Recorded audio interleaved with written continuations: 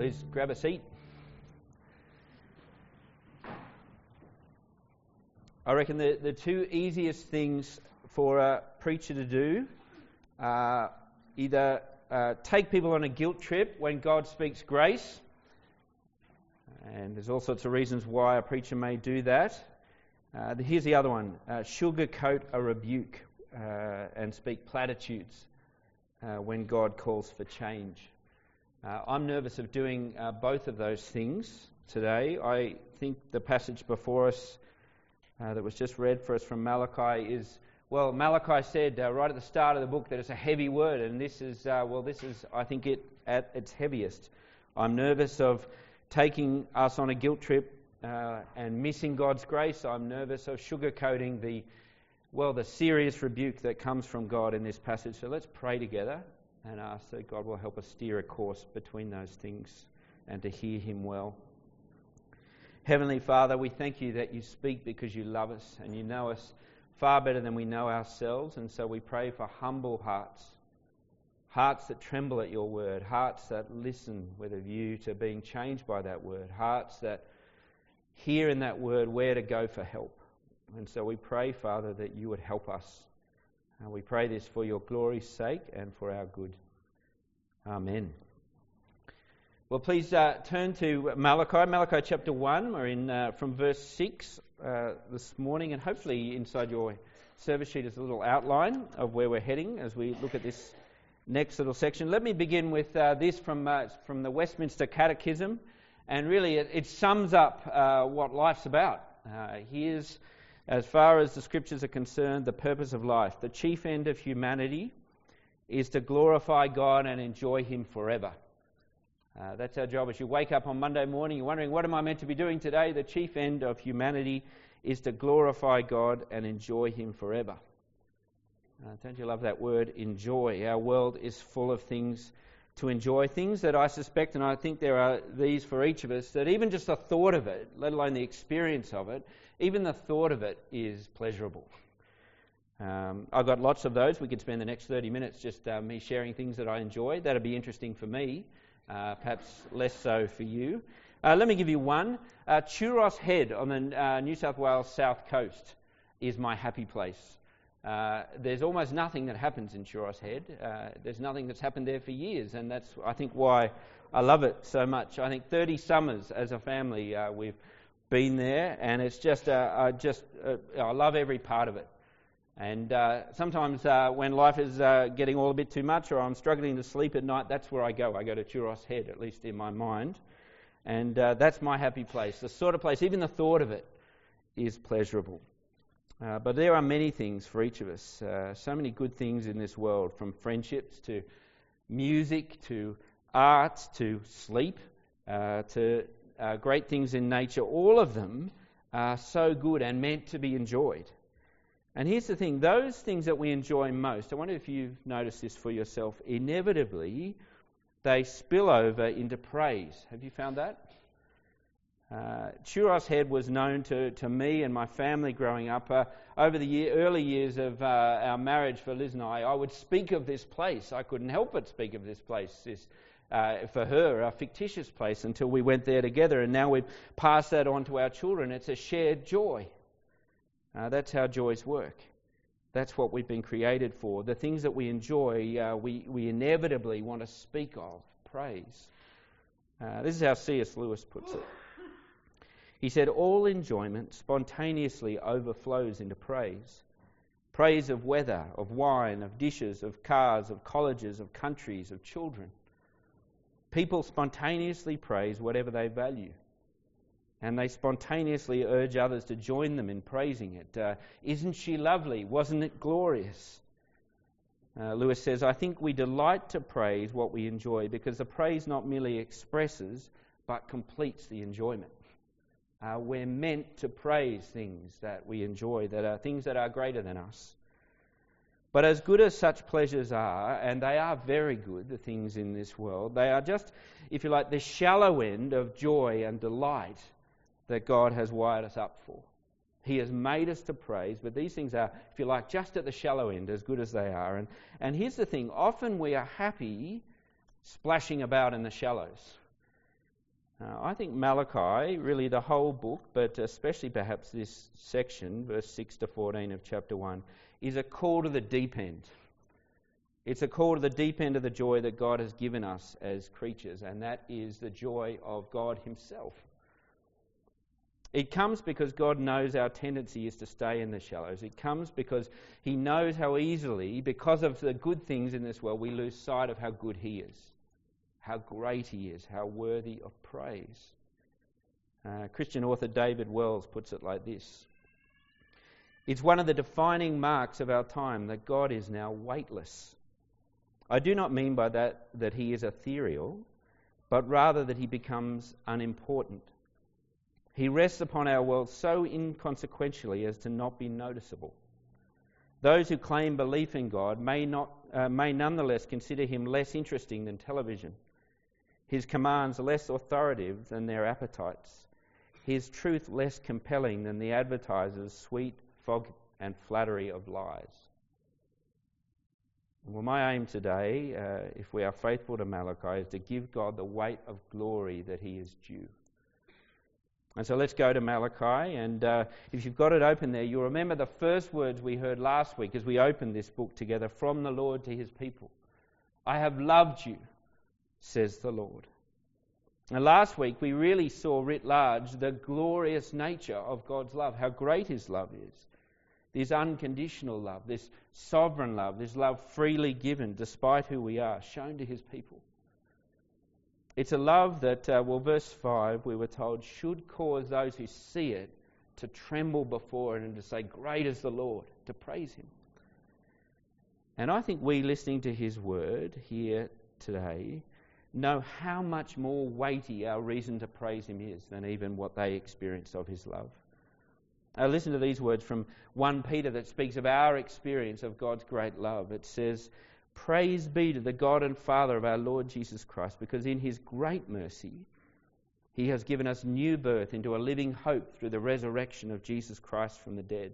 And the reason he's done that, if you go along in 1 Peter to chapter 2, here's the reason: that you may declare his praises. The very reason we were wired up to praise things, to worship things, was because of him and his love. And that's why our gatherings are filled with songs. Sometimes I get asked questions, why do we have so many songs when we get together? Here's why we have songs: because his greatness, his glory, his love is worth all the songs that we can muster. But such is the greatness of his love and his mercy, it demands not just the odd song or two on a Sunday morning, but our whole life. I wonder if you heard that in our other reading this morning, Romans 12, verse 1. Therefore I urge you, in view of God's love, in view of his mercy, to offer yourselves, your whole selves, as living sacrifices, holy and pleasing to God. This is your spiritual act of worship, says God. We hear that, and it's one of the more famous verses in the New Testament, and we say, of course, I know that's how it works. When we see how great God is and how good he has been to us, of course my whole life is an act of worship to him. And when Israel first experienced his love for them, that was their response too. But if you remember last week, their current experience back in the Promised Land, some time from being back in the Promised Land, with everything, well, to be honest, a bit disappointing, their experience is far from those heady days of first experiencing his love. Somehow over time, the mercy of God has slipped from their view. And Malachi is now addressing a people whose worship of God is summed up by, the word indifference. Half-hearted. I suspect a drift we know all too well. So let me ask this. Why is our response to God and his greatness and the greatness of his love for us, why is it so half-hearted so often? The answer that Malachi gives is that, at its heart is this, that we lose sight of his greatness. We simply just stop seeing it. We are, as people, so easily distracted. I suspect that there are some perhaps here, maybe even myself as I speak to you, who are wondering about our plans after the service. We're already moving on to that. I was at a meeting with a group of Sydney Anglican ministers the other day, and they were giving us some statistics about different qualities of ministers in Sydney from all sorts of surveys that they had done. Do you know what our least strong attribute is? I love how they put that, least strong. They don't say weak, least strong. Our least strong attribute is this, our ability to focus, to stay on task. Perhaps you've noticed that. But here's the thing, it's not just the ministers. We find it so hard to stay focused, don't we? So easily distracted. And it's no small matter, because remember, we are made for worship. We are made, the chief end of humanity is to glorify God and enjoy Him forever. And so in Malachi, the Lord is helping those of us who lose focus easily. And if you read through this book, and I do encourage you to read through the whole thing in one go, it'll take you about 10 minutes, I think, you'll see that he keeps driving this point home. He wants us to see the point of life. 1 verse 6, my name will be great. 1 verse 11, 3 times in case we miss it, he says, my name, my name, my name. 1 verse 14, I'm a great king. I'm the Lord Almighty. That's my name. You can go through into chapter 2 and you'll say it again there. Chapter 3 and chapter 4, he repeats it again and again because he knows we lose focus. God is passionate about his name and the glory of his name. And his people Israel, well, they're not. And I suspect all too often we're not. And I reckon a question worth asking, as you read through, and that's the repeated refrain all the way through this little book, God's passion for his own name. Why is the Lord's passion for his own name and making much of his own name, why is that not just the height of arrogance? Because if we went out to morning tea and you got into conversation with someone and they said, my ambition this week is to make much of myself. At that point, you're probably looking around and thinking, how can I extricate myself from this conversation? Why is it not arrogant of God to be utterly committed to the glory of his own name? Well, let me give you the answer the Bible gives. It's simple. It's because he is glorious. If God did not make his name great and display his very great love for us, then he'd be hiding from us the one reality of this universe for which your worship was made. You were made to be satisfied in him alone, to be stunned by him, because he is glorious. He's worth your whole heart, your whole life. And what Malachi does for us here in this passage is he cites 2 characteristics of his own nature, God's own nature, that they've lost sight of. Have a look at verse 6. God says this, a son honours his father, and a servant his master.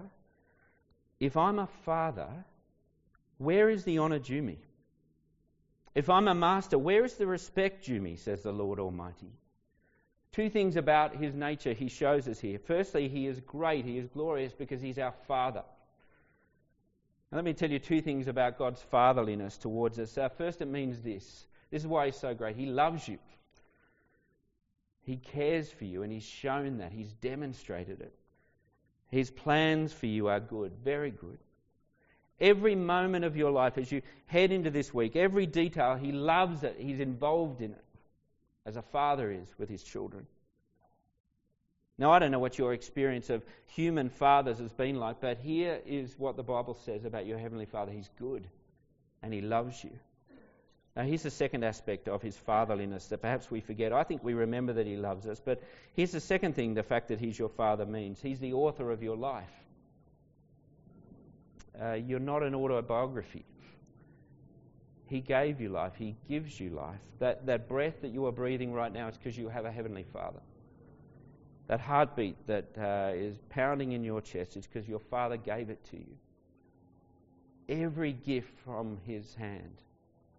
And his hand holds your times. He's your Father. And so he simply says to us, if I am your Father, where is the honour due me? Our response, well, it's half-hearted. We lose sight of this love and we lose sight of our dependence on him because he is our Father. Here's the second thing we lose sight of. We lose sight of that he is great because he's our King. Or Master, as he calls himself here in verse 6. Let me again highlight 2 aspects of his kingship that we so easily lose sight of. Here's the first thing. He rules everything in your life. Not just the religious bits, not just a few hours on a Sunday morning. He's king over your family and your work and your relationships and your plans. You name it, he's king. Now, this is how Abraham Kuyper put it. He says, there's not 1 square inch in the whole domain of human existence over which Christ who is sovereign over all, does not cry, mine. He rules everything. And secondly, he rules everything gloriously, mightily. Do you see the name that he keeps giving himself in our passage? And actually all the way through Malachi, he says, I am the Lord Almighty. And that name, Lord Almighty, it basically means the God of angel armies, the God who can summon as many angels as you could possibly comprehend at his defense to do his bidding. He is a reigning king, an awesomely reigning king, and yet our response is, well, casual and sometimes bored and burdened because we have forgotten that he is our awesome king. I wonder if you know that experience. I know I do, where things get big and God gets small. That all of this that we deal with day to day, that seems real, and God's, well, a bit of a theory. Listen to this quote that I read during the week. If you've never seen the sun, you'll be excited by a lamppost. If you turn your back on the greatness of God, you will fall in love with your own shadow and spend your life pursuing ephemeral greatness. That's us, isn't it? The greatness of our Father and King slips from view and our hearts get split or set on other great causes that we're about. And so what does this half-hearted worship look like? Well, again, have a look. Let me read from verse 6 to 8. A son honours his father and a slave his master. If I'm a father, where's the honour due me? If I'm a master, where's the respect due me, says the Lord Almighty. It's you priests who show contempt for my name. But you ask, how have we shown contempt for your name? By offering defiled food on my altar. But you ask, how have we defiled you? By saying that the Lord's table is contemptible. When you offer blind animals for sacrifice, isn't that wrong? When you sacrifice lame or diseased animals, is that not wrong? You know, in the Old Testament, the system of worship centered around the temple and centered around people bringing sacrifices that the priest would offer on their behalf. They'd offer them to cover over sin. They'd offer them as a thanksgiving to the Lord, to praise him, to honour him. That was the system used. And yet the Lord looks at that system in Malachi's day, and rather than seeing honour, he sees them showing him contempt. The Old Testament sacrificial system was meant to display to God's people and indeed to the nations around that God is glorious and that being in relationship with him is a weighty thing. And by their worship, they declared his praises to the world. If you and you don't need to look back there now, but if you look at Leviticus 22, we're given a picture there of what this worship should have looked like. And basically, the priests were to take great care to honour God by the way they offered these sacrifices, to treat them with respect. Now listen to this from Leviticus 22. Do not bring to the temple anything with a defect, because it will not be accepted on your behalf. When anyone brings from their herd or flock a fellowship offering to the Lord to fulfill a special vow or a freewill offering, it must be without defect or blemish. Now look at verse 8 of Malachi chapter 1. That's what they were offering him, the dodgy dregs. And why is that such a problem? Well, if you go to the end of Leviticus 22, we're told this: do not profane my holy name. For I must be acknowledged as holy by the Israelites. I am the Lord who made you holy. I am the one who brought you out of Egypt to be your God. I am the Lord. Now you see how this works? You display God's greatness by bringing your best. I wonder if you've ever viewed your life that way. Do you see the inseparable link in your life between the display of the Lord's glory in the world that you inhabit and the people that you're around by your decisions and your actions?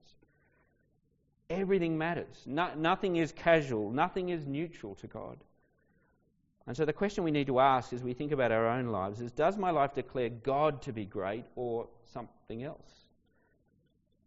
And so why would we not bring our best? Why were they not bringing their best? Well, let me give you the two reasons, I think, from the passage. Here's the first. It happens when we start to heed the wisdom of the world rather than the wisdom of our God.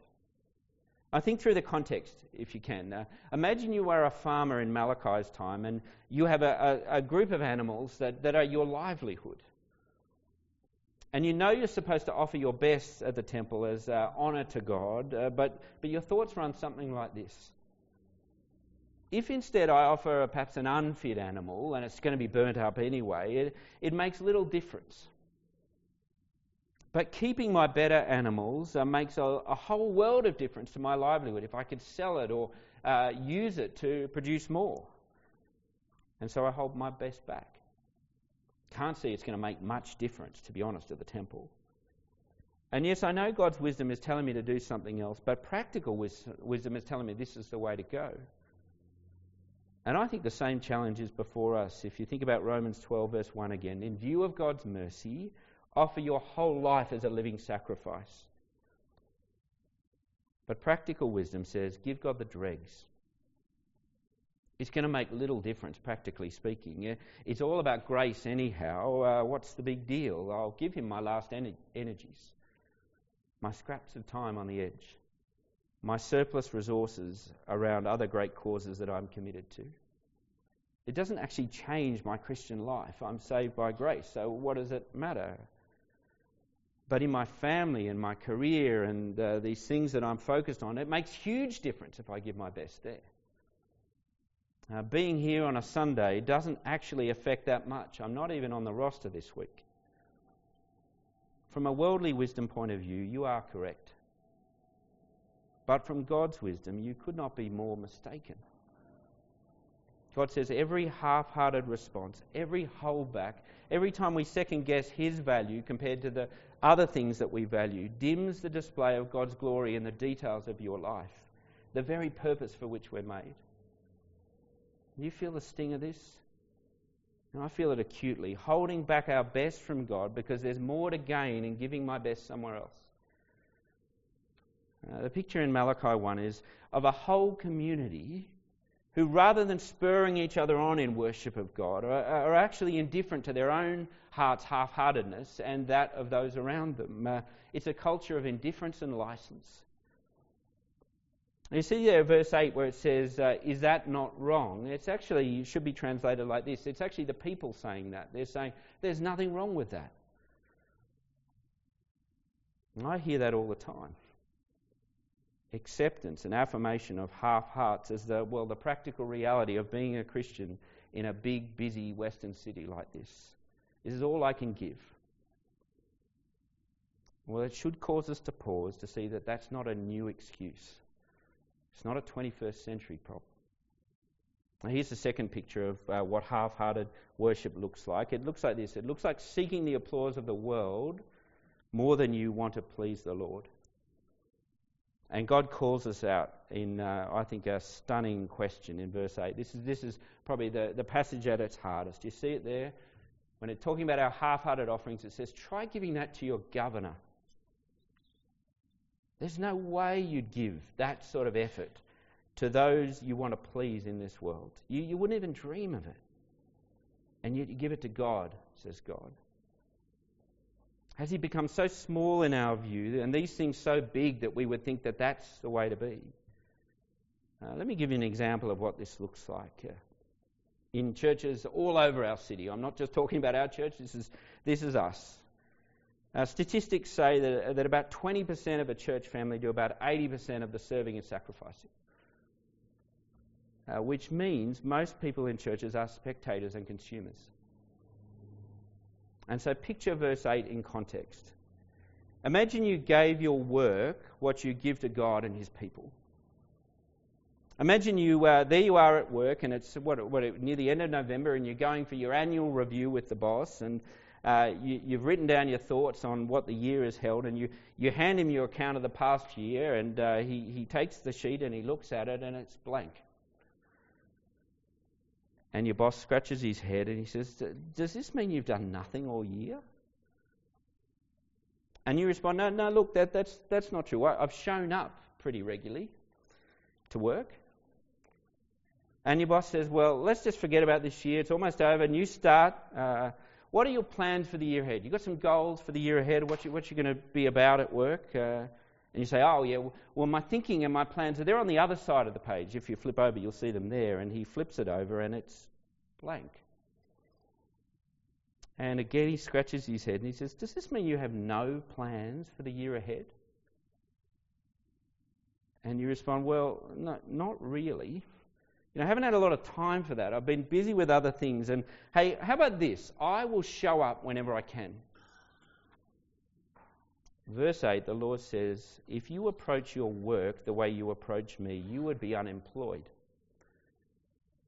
And he says, why are you devoting your best life to the things of this world instead of the Father and King of this world? Here's another example. Let me read you something that I read this week that I found hugely challenging as a Christian parent.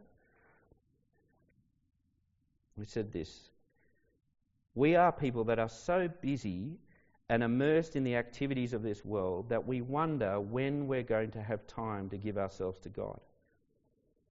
Ours is a culture where we immerse our children in activity after activity after activity and run them all over the town to this activity and that, and we tell them you need to get a good education, you need to be athletic, you need to spend hours practicing that instrument, you need to spend hours on your homework, you need to get ready, university is coming soon, you need to get that good degree, you need a good job, you need a good family, you need a good living, you need to be successful at all these things. And it's not that these things are bad in and of themselves, it is not necessarily what they are getting from us, it's what they're not getting. Because along the way, we're not teaching them to serve God. We're teaching them to give their best to the things of this world and to give their leftovers to God. We're teaching them to be just like us. And I read that and I thought, God help us not to raise a generation of people who live for the applause of this world, who will one day stand before God and give an account for their lives, and they will hold up all these achievements before Him, and they will all suddenly be stripped from them because they have listened to the things that we have told them are important. That's a heavy word, isn't it? Well, how does the Lord respond to our half-hearted worship? Here's two responses. First one in verse 8 and 9. Firstly, He doesn't accept it. Well, what's fascinating about this passage is He says, I don't need your worship to get glory to the very ends of the earth. I will do that. That's my purpose. Right now, there are more angels than you can possibly comprehend giving praise to God. He doesn't need it from us. And when it comes to our resources, He says, the cattle on 1,000 hills are mine. He knows this is for our good. He knows this is what we're made for. And so if we offer Him half-hearted responses, He says, I won't accept it. In fact, verse 9 is a hugely challenging verse. It's actually mistranslated in the NIV. It sounds like what it's saying is, don't worry, even if you give these half-hearted responses, you can just claim God's grace and He'll accept it anyway. But actually what it's saying is this: don't think you can claim God's grace as an excuse for this. It's calling out the myth of the grace credit card. The myth that because I am saved by grace, that God desires no works from me. That it's all about grace. But here's the thing, what grace does is it leads to worship. Life, soul, all worship. Reality is, Galatians 6 says, God cannot be mocked. He will not accept indifferent worship. Here's the second thing He responds with, verse 10. He says it's weightless to Him. Now, I said verse 8 was the most challenging verse, but how about verse 10? Oh, that one of you would just shut the doors of the temple, so that you would no longer light useless fires on my altar. I'm not pleased with you, says the Lord Almighty. Oh, what a stunning rebuke. If all we can offer the Lord is half-hearted indifference, burdened, bored attitude towards Him, He says it would be better if you close the doors of St. Andrews. Turned it into a rug shop. You know, the word useless here is used a number of times in the Old Testament, and really what it has behind it is the idea of something that it doesn't cost anything. God says, no more leftovers. No more things that are of no value to you. I don't want those things. Now the point here, and this is important to grasp, is not that our worship with our whole lives, as Romans 12 says, needs to be expensive in order to buy God's favour. We have His favour already. Nothing can take that away from us because of the very expensive sacrifice of His Son. That's guaranteed. The point is that our worship should reflect the value we put on God and on that very expensive sacrifice. The point is that our worship should say, this is how much I value that relationship that He spent everything to bring about. Let's conclude. What hope is there for the half-hearted, which I suspect is all of us here? I've got to be honest, I felt really nervous bringing this word this week. This is not an easy word, is it? How does it make you feel? Do you feel humbled by God? Do you feel like a failure? If so, I want to say it means you've been listening. Isaiah 66 verse 2 says this, "This is the one I esteem, says the Lord, the one who is humble and contrite in spirit and trembles at my word." You know, if our response to this word from God is, I'm not sure I can worship like I'm being called to here, I don't think it's in me, that's a good place to be. If, on the other hand, our response is, I don't see the need for this. This is all a bit full on, and I don't see this as a major problem. Then I humbly suggest to you that your self-justification and self-delusion is steel-plated.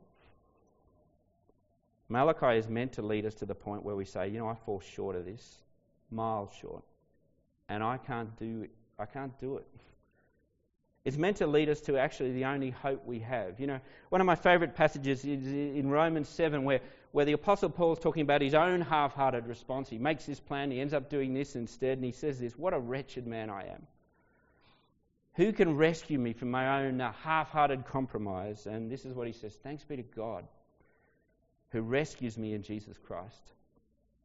As we go along in Malachi, we'll see that the only hope for those tragically compromised people like us will be Advent, will be Christmas, will be the one who, if you read Malachi 3, who comes to rescue the half-hearted, who, it says there, will be like a refiner's fire, purifying our hearts, who will be like a launderer's soap, cleaning our hearts. And if you get to Malachi 4, it says, He's like the Son of Righteousness rising with healing in His wings to heal our hearts.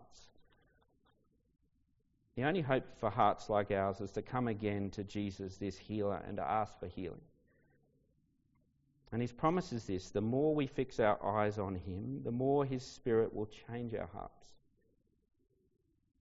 The more we will, in the words of 2 Corinthians 3, be changed from glory into glory to be like Him. As He rips back the veil of flattering and faux greatness that this world is full of and shows us His greatness. I'm going to pray for us and then we'll sing together.